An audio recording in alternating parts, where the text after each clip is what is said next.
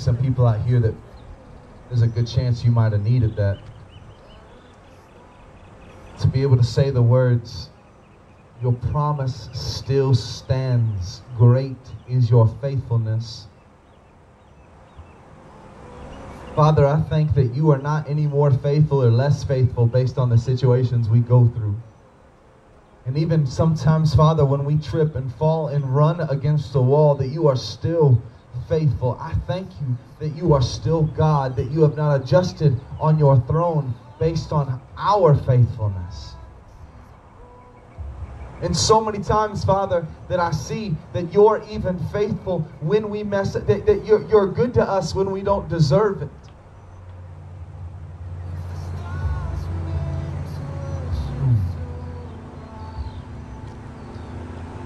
There's a lot of times it doesn't make sense. Hey, I'll tell you this. I was speaking with someone this week, and I said there's a part of the story that I didn't really get to share from last week, that I didn't get to talk about, but that it would probably take a little bit to unpack. But do you know what's crazy about the whole Esther story and the Mordecai story? According to Jewish tradition and law, Esther shouldn't have married the king in the first place. He was a Gentile. But God was still faithful. And there's so many times in our lives we're like, I don't get how God could be faithful to me. You don't know what I've done. God has been faithful so many times. Listen, there's a lot of people that deserve probably to be pastor more than I do on this stage. But yet God's still faithful. There's probably 1,000 men out there that have better qualifications to be a pastor here at this church, or to even, just to be in positions like this, but yet he's still faithful and allows me to stand up here because his faithfulness is bigger than my past mistakes. So some of you sit there and say, Pastor Chris, there's probably some men that could have treated my wife better over the years. Yep, but his grace is bigger than your mistakes, and he can be faithful in the midst of it. And some of you need to hear that this morning. Amen? You guys ready to hear the word this morning? You guys ready to get in the word this morning? Woo! If the wind starts blowing and you hear it in the mic, I need you to let me know, and I'm going to use my neck rubbing towel. I got to have a neck rubbing towel because it's hot out here. Hey, I'm glad you're enjoying your AC. Hallelujah. Bless it. Send it my way. Yeah, he's got a little umbrella. That has got to be Maria's. If that is that Maria's? It's got llamas on it. Okay. Maria and her llamas. All right. I need to find out something real fast. Who in here has ever played sports before? You've played some kind of sport. Where are you at? Anybody? Okay. Beep. Who in here knows what the film room and going over film is for? Anybody? You know those. You're watching film. You ever watch games of other teams? You ever watch how they play? But not just sports players. We got anybody in here that likes to video game? Any video gamers out here? We might have a few. We have a few honks. Do you even know that when you go against somebody, you need to know how they play? If you're a business person and you're trying to beat someone for a bid, you need to know what kind of bid they're making. Does anybody know what it's like to study your opponent? Anybody ever do any fighting? Anybody ever do any boxing, any kickboxing? You've got to know who you're fighting. It's important to know who you're fighting because you need to know how they fight. If you are in any kind of protection, if you are anybody ever been in the military? Any military people out here that you're in the military, been in the military in your life? Almost all your training is preparing to how the enemy fights. And so many times we have this idea that we know that we're supposed to fight, but we forget that we need to know who we fight. And we've got to talk about that. Now, I'll give you guys a little bit of understanding about me. Does anybody else here like crime dramas? You like to study how, like, crime scene investigation, Criminal Minds. Criminal Minds is my new show. I'm still in season 1, so if you ruin it for me, I'm going to destroy you. But listen, I love watching Criminal Minds because Chelsea and I, through the whole show, are trying to figure out who did it, right? And I love to get into why they did it, what is going on with this person, right? I love to decide and decipher what's going on, who did it, what's the angle, and we love it when we get it right. Well, if you are anything of ever gone to church, you understand that we have an adversary. We have an adversary against our lives. The Bible is very clear with it. Ephesians 6:12, it says, "For we do not wrestle against flesh and blood, but against principalities, and against powers and rulers of darkness of the age, and against spiritual hosts of wickedness in heavenly places." 1 Peter 5:8 says, "Be sober and vigilant, because your adversary, the devil, walks around like a roaring lion, seeking who he may devour." 2 Corinthians says, "And no wonder, for even Satan disguises himself as an angel of light." So I'm not only seeing that he wants to destroy me, I'm also seeing that he'll come at me in ways that I don't expect. That sometimes he'll attack me from people that seem to be righteous. That sometimes he'll find ways to hurt me with people that are claiming they're Christians. Sometimes he'll come up against me with people that have my best intentions at heart. So we see that we have an enemy. So what we're going to do this morning, just because I enjoy it, we're going to do a little crime scene investigation and a little criminal profiling of the enemy. We're going to come up and show you, because some of you just started serving Christ and didn't know there's an enemy seeking who he may devour. Some of you are trying to parent a family not knowing there's an enemy that would love to see it destroyed. There's people out there that you long to live a pure life not knowing there's an adversary who longs to devour you. And we're going to talk about that this morning. So I'm going to give you a few things that I've seen. Oh, John 8:44 gives a perfect verse too. Listen, it says, "He was a murderer from the beginning and has nothing to do with the truth, because there is no truth in him. When he lies, he speaks out of his own character, for he is a liar and the father of lies." So as we're sitting here, one of my favorite parts of the show of Criminal Minds is they sit in a room and they give their character of the guy that they're looking for. And the guy explains it to everybody. This is who you're looking for. So Christians, as your pastor, I'm here to tell you, there is someone you need to look for. And someone you need to watch for. And I'm going to give you some of his character traits. And you might see some of his character traits alive around you that you need to kill. So the first character trait I want to teach you, because at the end we're going to go through a story and we're going to see if we can find those character traits. So the first thing, a very big misconception is, well, the devil made me think that. No, he did not. Let's go ahead and kill this thought that the devil can plant thoughts in your mind. But the devil can give life to thoughts you choose not to kill. We get this idea that the devil can plant thoughts in our mind, but he cannot. But he can water thoughts that you choose not to kill. In Mark 7:20 through 23, it says, "What comes out of a person is what defiles him. For it is within, out of a person's heart, that evil thoughts come: sexual immorality, theft, murder, adultery, greed, malice, deceit, lewdness, envy, slander, arrogance, and folly. And then these evils come from inside and defile a person." So we've got to be careful that we have these, and don't be shocked when crazy thoughts come up. Sometimes people say, "Pastor Chris, if you could only hear the random thoughts that come out of a mind." You have a mind that is not perfect and needs to be renewed, and crazy thoughts will come up. But the enemy will come for the ones you choose not to kill, and he will water them. See, sometimes what you'll do is you'll sit there with your wife, and you'll have an argument like most couples do, and a random thought will come up. You know, it'd just be easier being single. And your flesh will think that. And if you don't kill that, the enemy will go, "Oh yeah, think about that. You could literally play video games all day and she wouldn't nag one bit. Think about that. You could come home, and if you want to clean the house, you clean the house. And if you don't, well, gosh darn it, no one's going to make you. And if you want to put your socks on the floor, you can put your socks on the floor." And then all of a sudden, a thought you should have killed will begin to grow. And it'll begin to grow. And the enemy will come up and say, man, it would be easier. Wives, the enemy will come up to you and say, man, there's better men out there that will love you better.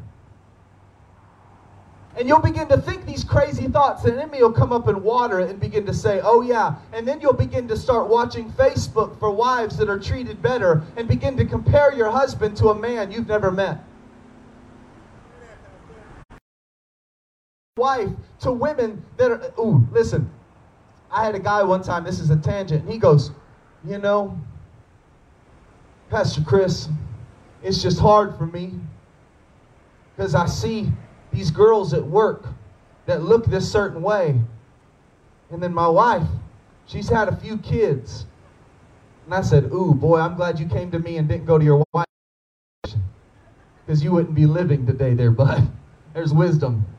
And I told him, I said, you know what that girl hasn't done? He said, yeah, she's got stretch marks. I said, yep. Do you know what those stretch marks say?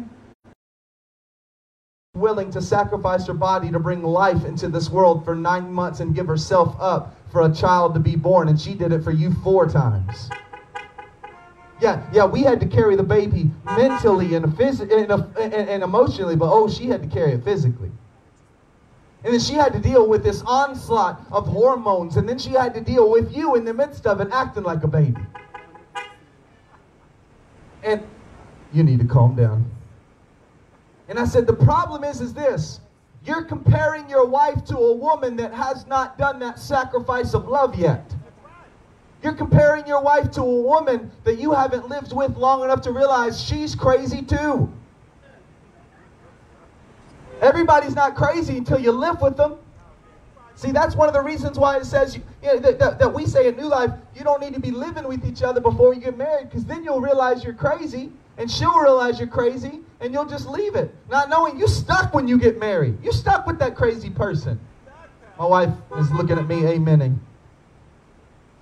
So the first thing we're going to notice is that he gives water and life to thoughts we chose not to kill. The second thing I want you to notice about your enemy, he always wants you to focus on what you do not get other than what you have. He'll always tempt you with what you're not receiving. He'll always tempt you with the things that you're not getting out of life and make you miss the very things you have. He'll make you tempt and want to drink that bottle again, not knowing the peace you've been living with without it for so long. He'll begin to make you miss those old religious days where church was the same every Sunday and you knew what you were going to get. And Pastor Chris is crazy sometimes and we never know what's going to happen. And he'll make you miss those old things. He'll make you want to go back to those destructive relationships because you knew what it was going and it was hard to trust a godly man in your life. He'll make you miss those old things. He'll make you miss and see those things. Let me tell you, I promise you, you've watched other people live and have fun in their sin season and say, man, what am I missing? What am I missing? And the enemy will make you focus on everything you're not getting and make you miss all the blessings that are around you. Do you know what one thing I could not stand for a long time that my pastor used to tell me? He said, man, I never want to go back to that lifestyle. Man, I'm having fun. I was like, how are you having fun? You don't get to go to the club. You don't get to listen to the good music. You don't get to go to the, you don't get to be in those fun relationships. And he said, you know what, Chris? All of those things are great until you're in those things and you realize there's really not that much to them. He says all those things that look really fun and all those kind of things. Can we just go here this morning? Let's just go there. Honk your horn if you dreamed about having all these parties and now you've lived on the other side of it and you realized it wasn't really as fun as everybody talked about and it wasn't as good and all of a sudden, all these things. I asked Presley, I said, hey babe, every girl your age is wanting to get famous on TikTok right now. And she said, yep. I said, what if you found a video of your mom when she was younger dancing and wearing what those girls were dancing? She goes, ugh, that's embarrassing. I said, every one of those girls is going to hope their kids don't find the videos of them selling themselves on an app. And they're going to hope that they don't find it. And I can promise you this. I've lived the parties. I've done those things. And if you have too, you'll realize it's short-lived fun and it gets old really quick. it gets old really quick. Third thing, when tempting, he will only tempt you with what you will gain and not what you will lose. Hebrews 11:25, choosing rather to suffer affliction with the people of God than enjoying the passing pleasures of sin. Let me explain to you, sin is fun for a season. Sin is fun for a season. It's not the fun of the drink that you drank. It's the going through court and going through the DUI cases and getting your license revoked is not the fun part. That you don't think of those times when the bottle's whispering your name. It's the... My phone's ringing. It's not Jesus, so we're going to hang up.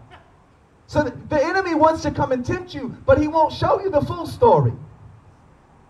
See, the enemy came and showed me what it was of having sex outside of marriage when I was in high school. And oh, it was that fun. Didn't show me the stress that it was going to put on my marriage of having a child out of wedlock.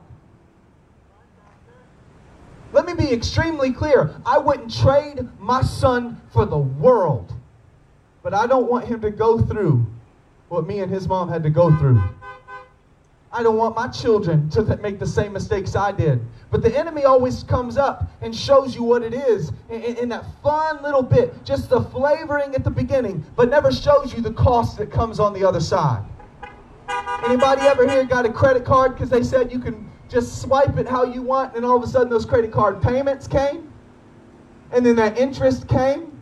And all those things came, and all of a sudden you're sitting there paying on something you don't even remember what you spent it on, not even knowing where all this debt came from, and going, man, maybe it wasn't worth that much. So next up,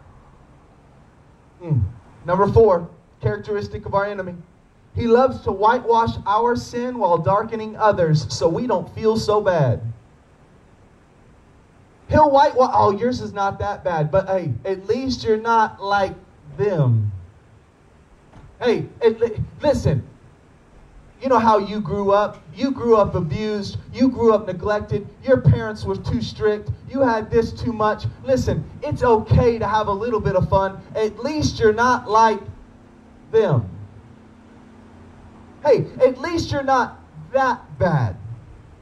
That's like saying, well, at least you're not that dead. You're just kind of dead, right?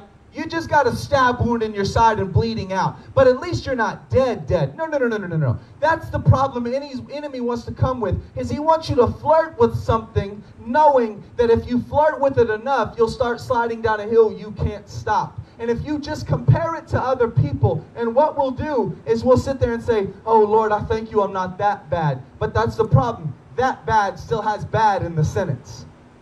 Next up, verse 5. When the verse, section 5, it says the enemy seeks who he may devour. I've preached about this before. Do you know the word devour actually means to slurp? Devour actually means to slurp. It actually means to slowly pull every bit of life out of you. See, it's not the things that the enemy wants to just devour you now and just destroy you now. We think the enemy's going to come in with a baseball bat to just break our marriage. No, you know what he'll do, Ken? He'll slowly just start to pull away your joy. He'll slowly begin to just pull away your joy.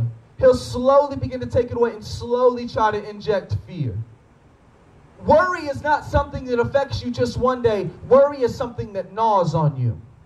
Unforgiveness is not something that I just get affected today. Not forgiving somebody is something that gnaws on me and just slowly destroys me and slowly slurps the life out of my marriage and slowly slurps out the life out of my family. And see, that's the thing we're looking for. We're waiting for the intruder, just waiting to destroy everything, when the truth is he's on the back side just slowly pulling it out so that you won't realize it's low. Everybody's heard the example about the frog in the pan. It's not the high heat, it's the slow heat. Doubt, temptation, fear, worry, anger, unforgiveness. If you got your Bibles, I want you to go to Genesis chapter 3. So we have a little bit of a better understanding of how the enemy is going to attack you. So now what we're going to do is we're going to look at a case study, and we're going to see how he attacks. And we're going to break down this story. A story you've seen quite a bit, but we're going to read it now with the understanding that we have an enemy that longs to destroy us, slurp life from us, see us destroyed. Genesis chapter 3.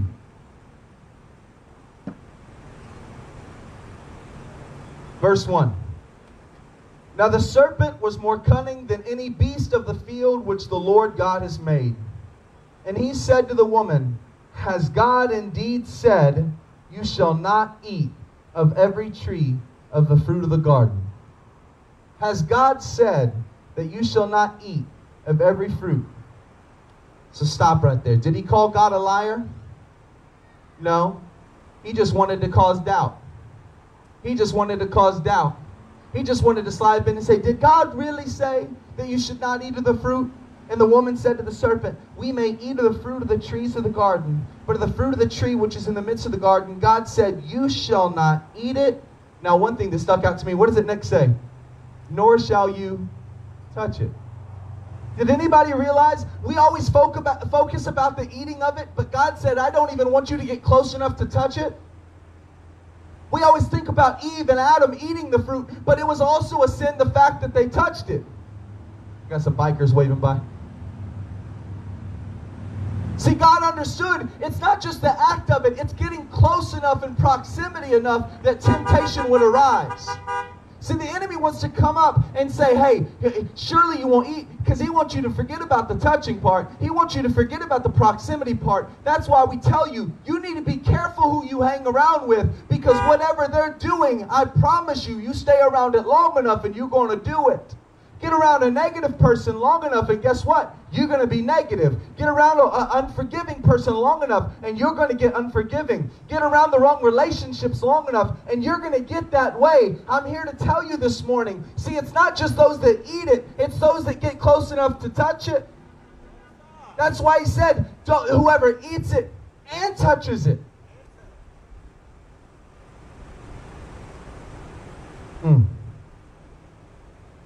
Then the serpent said to the woman, You will not surely die. Stop. So the woman is standing on what God says, but she's having a conversation with the enemy, and he says, Did God really say you won't really die? Listen, you can have a little bit of fun with this sin. It's not going to be really that bad. You can watch this movie. It's not going to be that bad. You can play with these things. It's not going to be that bad. And let's go here with doubt. I wonder if your husband really has changed. I wonder if your kids really meant it. I wonder if you're really free. Enemy ever come up to you and say, you ain't really free. You just acting it. You ain't really saved. And he's bringing a lie, but you know what he'll do? He'll start to make you ask, am I? Wait, hold on. I know. Man, I remember what God did in my life. I remember what happened at the altar. I remember what it was. But do you really remember?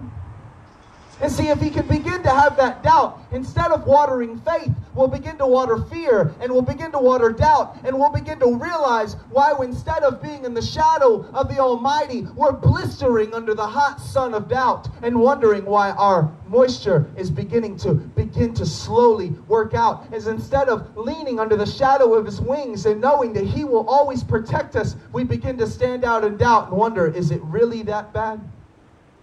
Will we really ever change? Will I really ever be healed from what was done to me? Doubt will come in, and doubt will destroy you. But the second thing, what did he say? He says, surely you won't die. It's because he comes up with half-truths. The thing that you must understand is this.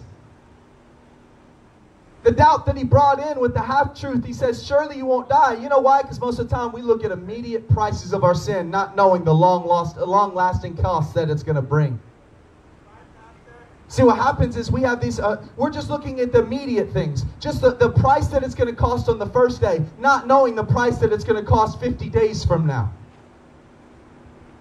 See, I've got to watch out as a father, the life that I choose to live in front of my children, because I need to realize the anger and the unforgiveness and the bitterness and the worry and the hate that I allow in my life now is sowing seeds that will affect my grandchildren. And the enemy just says, hey, it's not going to bother your kids that bad. They really don't know you're that drunk. They really don't know you're that bad. They don't listen, it's okay. Talk about your wife. She's really that bad. It'll show your kids not to be like her. Not knowing the way you talk to your wife and your husband is sowing seeds into future generations of disrespect. Instead of saying about nothing going on in my house, I will speak life to my wife even when I don't feel it. And she will speak life to me. But the half-truth comes up and goes, it's just words. It's not that bad. Because the enemy's not in it just for one fight with my wife, Laura. You know who the enemy's in it? He's in for my grandkids. He's in for my kids. He's in for my life. If I think it's just this one battle that the issue is, I'm missing the fight, because he's in the long term wanting to destroy my family name. Instead of saying, well, my great-grandpa was a pastor and my grandpa was a business leader and they've always loved their wives and they've stayed faithful. They can be the ones that say, I guess we've got to break it. Either I'm going to break the bad family lines in my family, or I'm going to hope my kids have the guts to do it. Either I'm going to have the prayer life and the anointing life and the unction of the Holy Spirit to break off old ties that the enemy's been trying to destroy me, or I'm just going to have to hope my grandkids redeem my family name. I don't want that. So we see the enemy comes in. Verse 5. For God knows in that day you will eat and your eyes will be opened and you will be like God, knowing good and evil. Stop. Quit thinking the enemy only wants to bring you things that look bad to everybody. Sometimes we got to understand the enemy will use extreme success. We always think it's poverty that he's going to try to get us with. No, he may let you may be extremely wealthy. Because that wealth will be like a stone around your neck sometimes that pulls you down. Sometimes we've got to stop thinking always that because we're in America, we're God's favorite children, and we need to have an open eye, an understanding that sometimes we can get drunk so much on our own freedom, we can forget the fact we follow a different kingdom, and life is not always promised to live how we live it. We can get so blessed on our blessed assurance, and we get inconvenienced by feed a kid by 15 seconds a day, 15 cents a day, and we get irritated at those commercials, not knowing if you go out of this country, you'll begin to realize not everybody's as blessed as us. Not everybody has as much as us. And I want to say this. I get how hard this has been financially for us. I get it. I get it. I get it. With your businesses, I get it. But here's a little perspective. There's people that are watching right now. They grew up in a different country. That hunger was a fact that they knew. It wasn't an inconvenience based on the stock market. And we sometimes have got to get out of our mind and realize other people have lived like this forever. This is all they've known. This is the only thing they've known. And sometimes what we can do is we can get so blessed and forget that people around this world are going hungry, and people are dying of hunger, and people are dying of sickness, that this is a culture that they live in. This is not an inconvenience at the beginning of a year. And us as the body of Christ has got to realize that and begin to see that it is our job to be the answer that provides and be the hands and feet in Jesus in such a hard time, not just when things look bad. Next up, verse 6. So when the woman saw the tree was good for food, and that it was pleasant to the eyes, and the tree desirable to make one wise. Stop. I wonder how long she was looking at that tree. I wonder how long she was looking at that tree. And listen, I don't know how long this was. It doesn't tell us. I wonder if she said, no, devil, I can't do this. But every day she looked at that tree. Every day she started walking a little closer to that tree. Every day she got a little bit closer. And some days she would just walk up close to it, and some days she'd walk back. Some days she would just get close enough. I think maybe some days she may even picked it up and looked at it and said, no, I can't Temptation is always in the long game. It's not the very thing of just that's going to tempt you one day. That's why the Bible says if your eye causes you to sin, pluck it out. If your hand causes you to sin, cut it off. Whatever you've got to do, there is an idea. Father, help me preach this.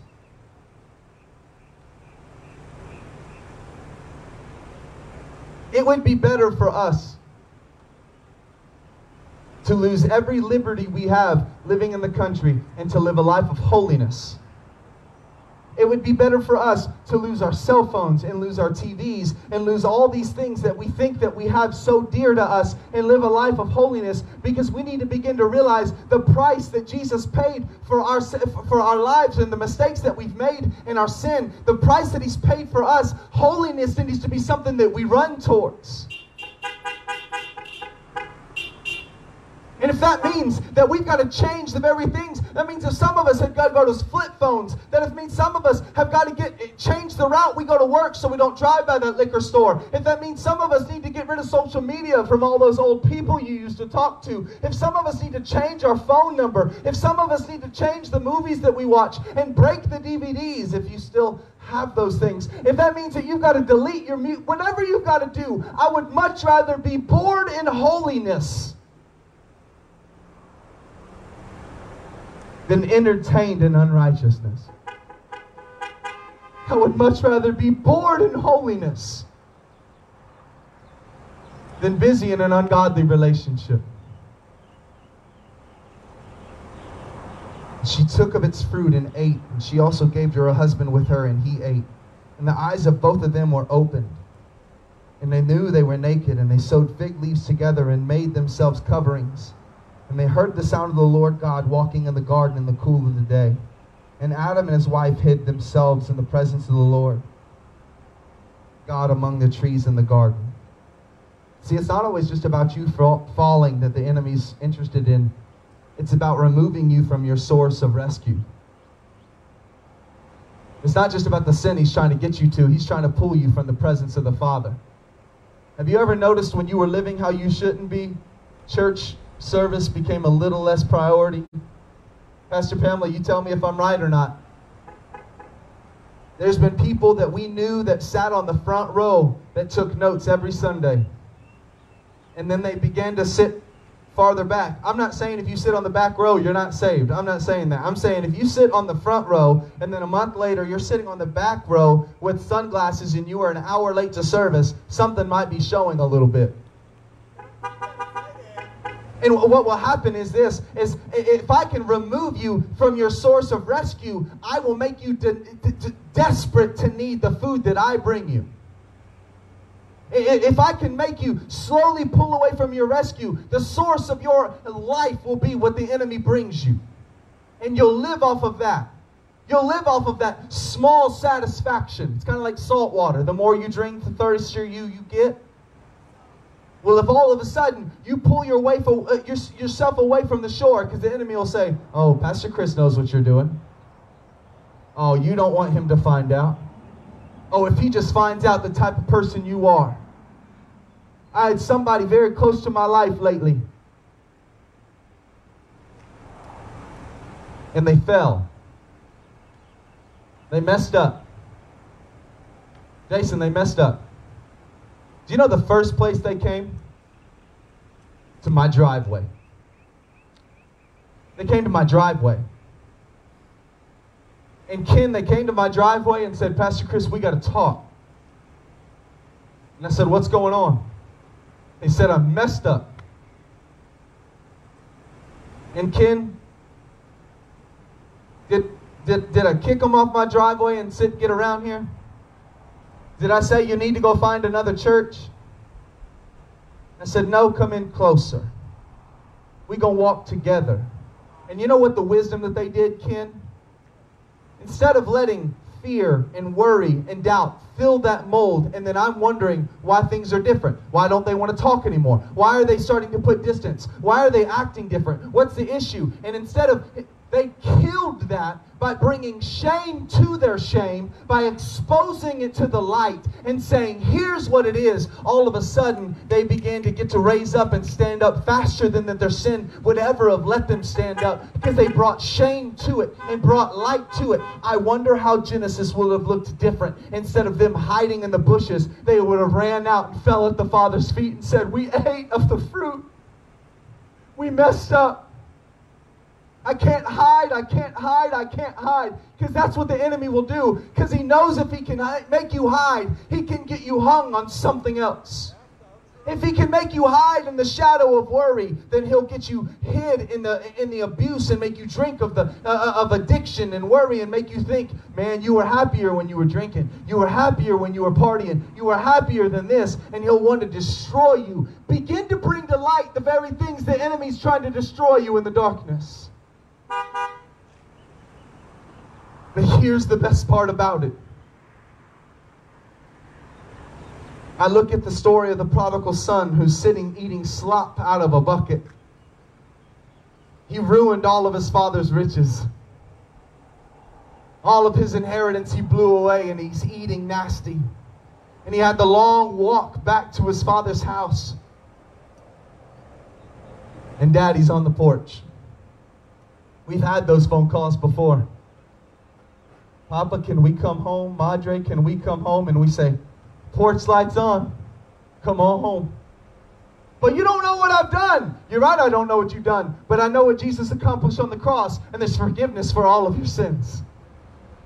But you don't know how I've messed up. And I've messed up 50th time. I know, but His grace is bigger.